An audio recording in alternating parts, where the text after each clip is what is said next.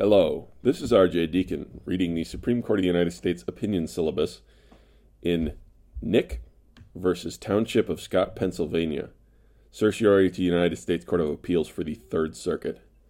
Argued October 3rd, 2018. Re-argued January 16th, 2019. Decided June 21st, 2019. The Township of Scott, Pennsylvania, passed an ordinance requiring that all cemeteries be kept open and accessible to the general public during daylight hours. Petitioner Rose Mary Nick, whose 90-acre rural property has a small family graveyard, was notified that she was violating the ordinance.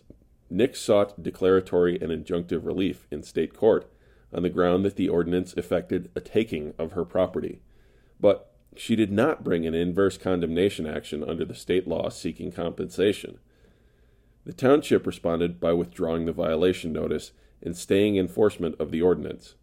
Without an ongoing enforcement action, the court held Nick could not demonstrate the irreparable harm necessary for equitable relief. So, it declined to rule on her request. Nick then filed an action in district court under 42 U.S.C. section 1983, alleging that the ordinance violated the takings clause of the Fifth Amendment. The district court dismissed her claim under Williamson County Regional Planning Commission versus Hamilton Bank of Johnson City, which held that property owners must seek just compensation under state law in state court before bringing a federal takings claim under Section 1983. The Third Circuit affirmed. The Supreme Court held the decision below is vacated and remanded, and Chief Justice Roberts delivered the opinion of the court.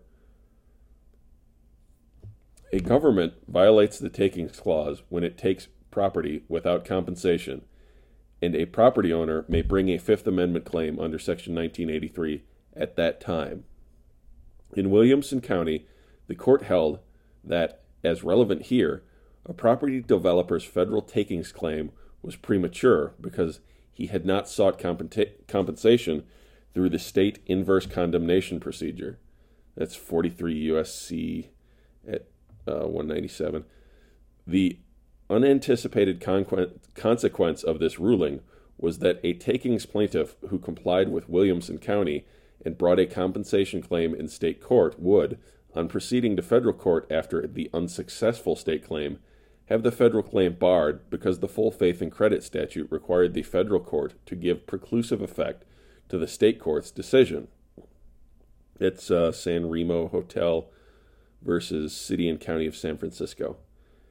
This court has long recognized that property owners may bring Fifth Amendment claims for compensation as soon as their property has been taken, regardless of any other post-takings remedies that may be available to the property owner.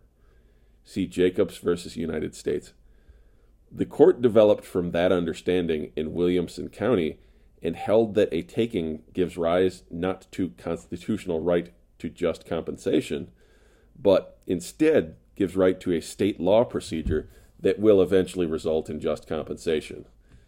Just 2 years after Williamson County, however, the court returned to its traditional understanding of the Fifth Amendment, holding that the compensation remedy is required by the Constitution in the event of a taking.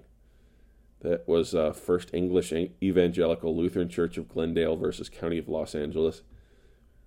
A property owner acquires a right to compensation immediately upon uncompensated taking because the taking itself violates the Fifth Amendment. See San Diego Gas and Electric versus San Diego. Justice Brennan dissenting. The property owner may therefore bring a claim under Section 1983 for the deprivation of a constitutional right at that time.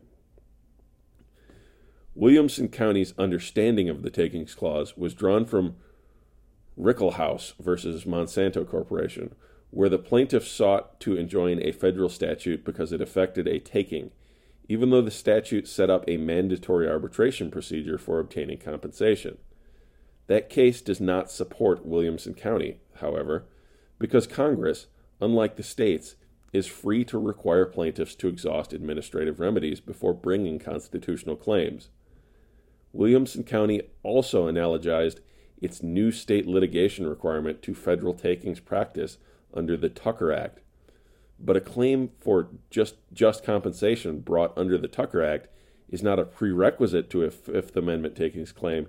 It is a Fifth Amendment takings claim. Williamson County also looked to Peratt versus Taylor, but Peratt was not a takings case at all, and the analogy from the due process context to the takings context is strained. The poor reasoning of Williamson County may be partially explained by the circumstances in which the state litigation issue reached the court, which may not have permitted the court to adequately test the logic of the state litigation requirement or consider its implications. Respondents read too broadly statements in prior opinions that the takings clause does not provide or require that compensation shall be actually paid in advance of the occupancy of the land to be taken.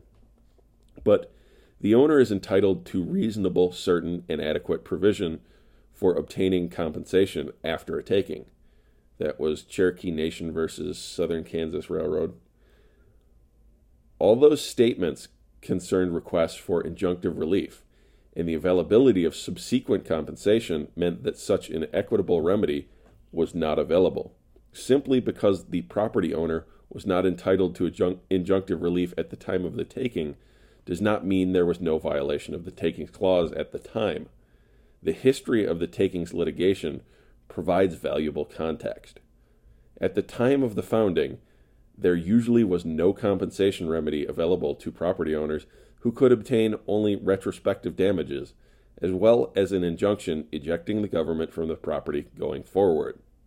But in the 1870s, as state courts began to recognize implied rights of action for damages under the state equivalents of the takings clause, they declined to grant new injunctions because property owners had an adequate remedy at law. Congress enabled property owners to obtain compensation for takings by the federal government when it passed the Tucker Act in 1887. And this court subsequently joined the state courts in holding that the compensation remedy is required by the takings clause itself. Today, because the federal and nearly all state governments provide just compensation remedies to property owners who have suffered a taking, equitable relief is generally unavailable. As long as an adequate provision for obtaining just compensation exists, there is no basis to enjoin government action effecting a taking. The state litigation requirement of Williamson County is overruled. Several factors counsel in favor of this decision. Williamson County was poorly reasoned and conflicts with much of the court's takings jurisprudence. Because of its shaky foundations, the rationale for the state litigation requirement has been repeatedly recast by this court and the defenders of Williamson County.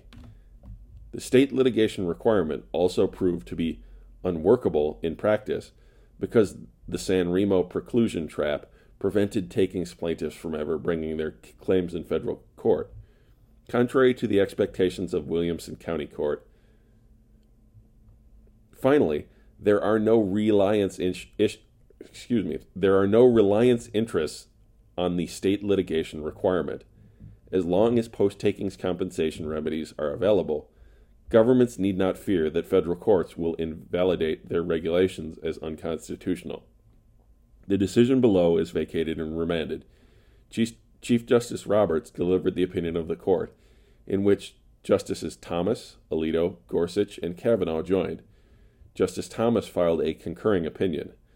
Justice Kagan filed a dissenting opinion, in which Justices Ginsburg, Breyer, and Sotomayor joined. Thank you for listening. If you'd like to reach the podcast, we can be reached at rhodesscholar80@gmail.com. That's ROADS and 80, or on Twitter at Court Syllabus.